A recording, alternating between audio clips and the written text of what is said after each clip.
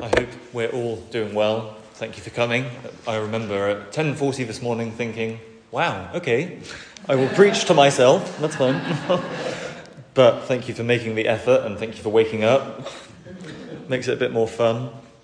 And as Dad alluded to, this is the last talk that we're doing in relation to repentance in this time of Lent, as we have breaks from the study we're doing in Ezekiel.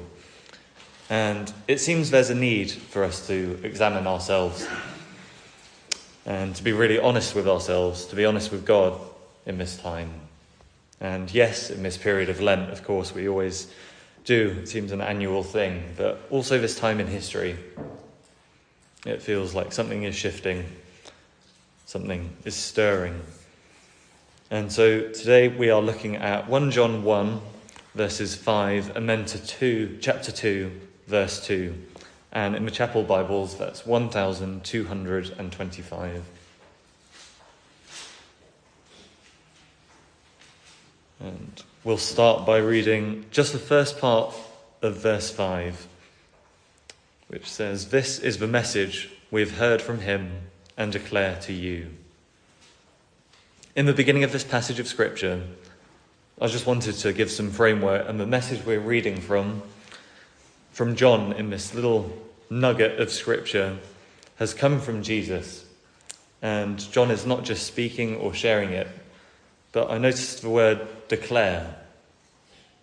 Declaring something is very different to speaking about something. John, in this moment, is calling all ears to listen. Are we listening? So why don't we pray before we go any further? Yeah, Father, thank you for your word. Thank you that it is alive and powerful. And Holy Spirit, we ask that you would open up our ears this morning to hear your words, to hear your voice. And that it would be your light that we welcome. That we welcome to come into our hearts, minds, bodies and souls. And I ask, Father, that any words of me would fall away, but words of you would remain. In Jesus' name, amen. So let's read on, verse 5b onwards, where it says, "God is light. In him there is no darkness at all. If we claim to have fellowship with him and yet walk in the darkness, we lie and do not live out the truth. But if we walk in the light as he is in the light, we have fellowship with one another. And the blood of Jesus, his Son, purifies us from all sin. If we claim to be without sin, we deceive ourselves, and the truth is not in us. If we confess our sins, he is faithful and just, and will forgive us our sins and purify us from all unrighteousness. If we claim we have not sinned, we make him out to be a liar, and his word is not in us. My dear children, I write this to you so that you will not sin. But if anybody does sin, we have an advocate with the Father, Jesus Christ, the righteous one. He is the atoning sacrifice for our sins, and not only for ours, but also for the sins of the whole world. Amen." And immediately we read that God is light, not a light. God is light. And this actually echoes the prologue of John's Gospel, where Dad read it earlier, but the light shines in the darkness, and the darkness has not overcome it. Another way of saying God is perfect is saying God is light. Light, as identified by Google, stimulates sight and makes things visible. In God being light, our physical and spiritual eyes are stimulated, and we will begin to see how he sees. In God being light, it is impossible for darkness to inhabit him. And we read in verse 6 that if the word fellowship, and this is mentioned twice in this passage of Scripture, and the word for fellowship here is the Greek word koinonia. I think I'm saying that right. Koinonia? Just sound confident, we'll believe. Okay, cool. Koinonia or whatever. It's a Greek word, and it refers to the concept of joint participation, and as a result, identifies the state of unity that God is after with each of us. So you could read that verse as saying, if we claim to have unity with God and walk in darkness, we do not live out the truth. And the term walk, it led me to ponder a little bit. Because when we walk, we are active. So when we read the word walk in this section of Scripture, you could understand it as meaning active participation. When we walk in darkness, we are being active in our participation of walking in the darkness. When we walk in the darkness, we are choosing our way over God's way. It seems that the world, in all its aching, breaking, and active rebellion, it is walking in darkness. We, as the people of God, are called to live out the truth. We, as followers of God, are called to be different. As verse 7 says, we are called to walk in the light, as he is in the light. And notice how this is present tense. It's not to have walked in the light or will walk in the light. It's walk in the light. There is no compromise on offer here. We either walk in the darkness or we walk in the light. We cannot walk in the darkness with a torch. And light exposes and uncovers. It can be easy to both willingly and unwillingly remain in the darkness. It's interesting how the grip of guilt and shame hold us in the darkness. And yet, in God being light, he invites us to walk in the light as he is in the light. To be active in walking in the light. And this is a choice that we have to make. And for me personally, for the last 6 to 9 months, I've been journeying with a friend about a struggle I've had with Instagram. And what have I written? Sorry. So there are things called Reels on Instagram. They're also on Facebook. They're very, very addictive. They've been designed to be addictive. But they're between 5 to 10 seconds long, and automatically the next one will play. And you can it's very easy. Most of us have probably got a touch screen, so it's very easy just to scroll. And this is something I wanted to talk through with a friend, and so we started talking about 9 months ago about it, because I found that the reels I was watching would not just distract me, but disrupt the intimacy I had with Jesus. Yes, they were a distraction, but they were a disruption too.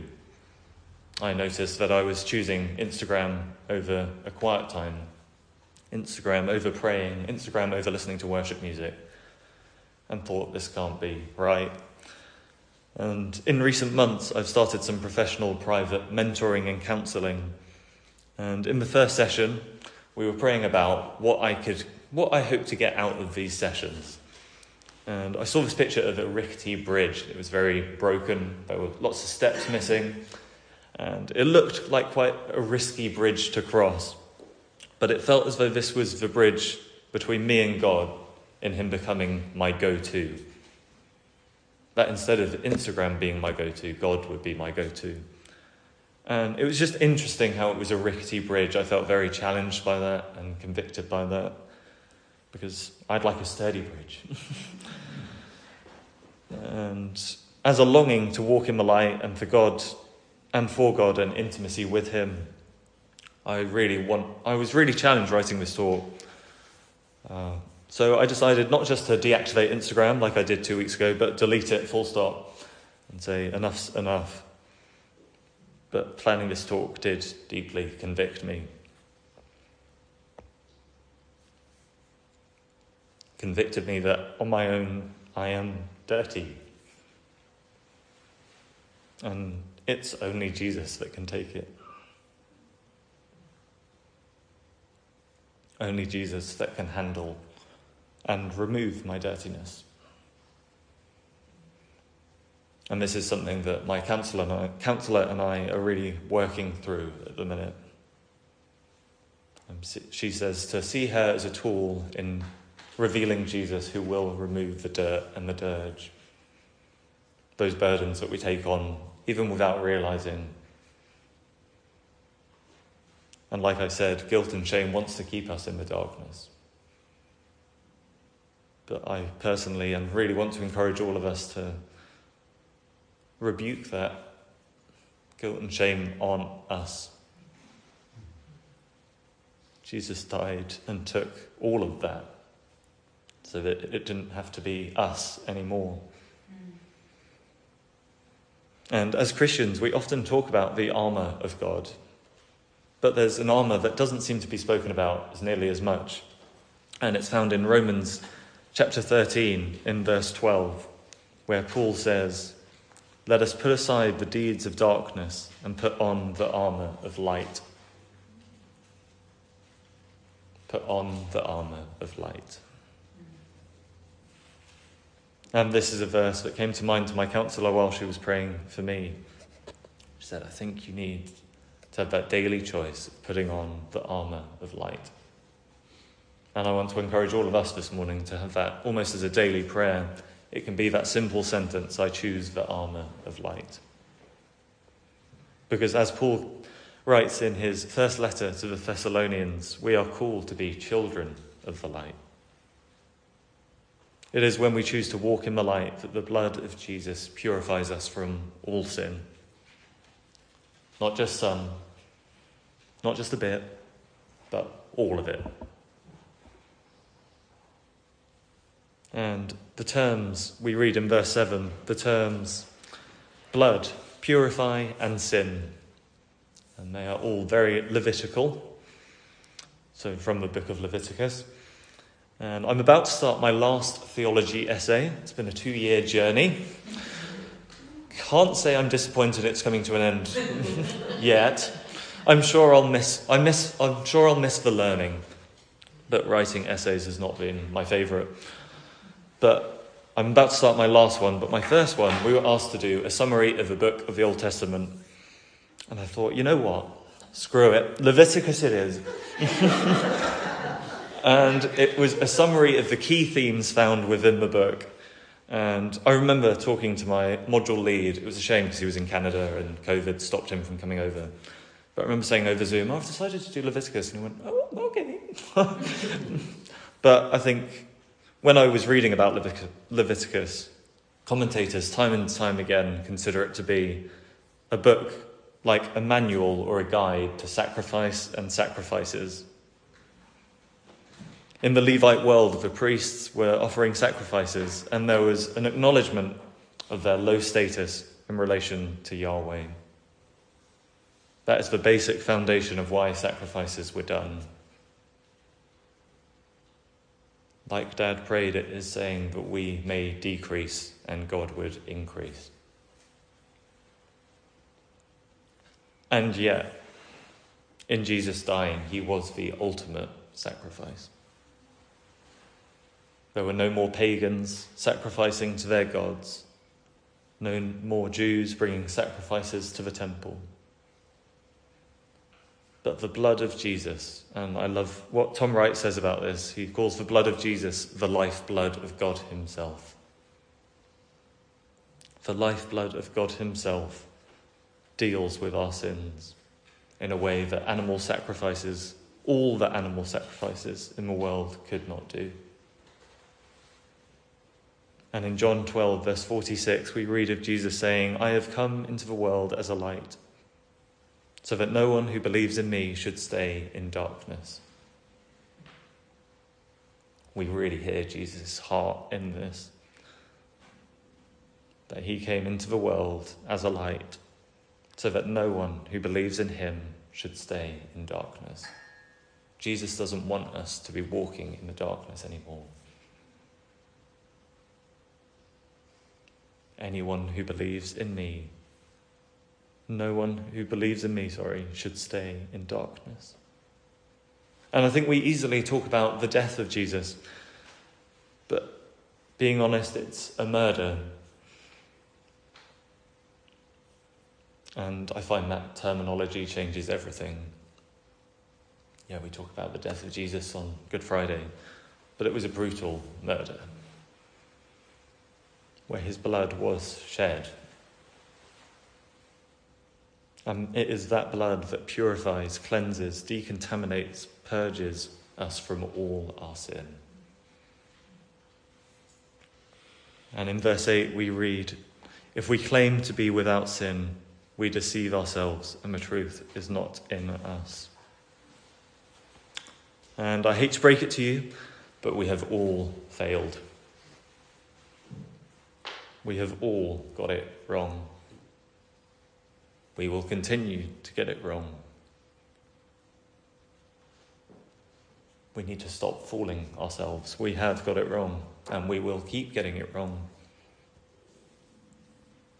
And yet in verse 9, we read that if we confess our sins, he is faithful and just, and will forgive us our sins and purify us from all unrighteousness. He is faithful. Where we are so often faithless, he is faithful. And I was researching quotes about forgiveness, and one really stood out.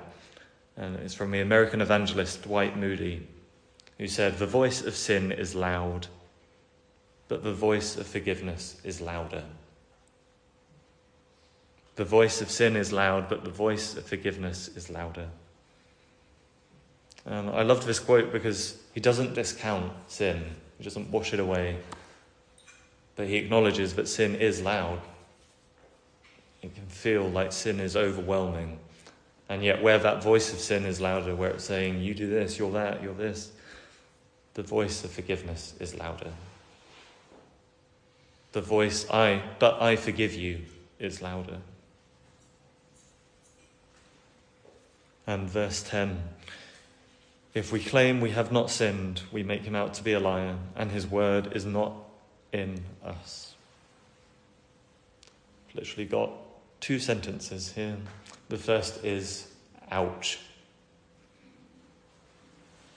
And the second is, the premise of making God out to be a liar hurts my heart. I don't know if it hurts yours. But the one who says that he is truth and nothing but the truth, by us claiming to not have sinned, we are making God out to be a liar. That hurts. And in verse 1 of chapter 2, we read, "My dear children," and I love the pastoral heart of John in this. "My dear children, I write this to you so that you will not sin. But if anyone does sin, we have an advocate with the Father, Jesus Christ, the righteous one." And verse 1 is an important tension that we must hold as Christians. That God's desire is, of course, that we will not sin, but also recognizing that we inevitably will. But we are to confess those sins. We are to keep a short account with him. And in his kindness and want of relationship with each of us, God brought to us Jesus. A.W. Tozer says, God doesn't need you, but he wants you. You can feel God's desire even in that sentence. He doesn't need us. God is self-sufficient, but he wants you. He wants that family member that doesn't follow him yet. He wants that annoying neighbour down the street. He wants us. And Jesus is our advocate, the righteous one, the very definition of righteousness. Jesus is fully qualified to be our advocate.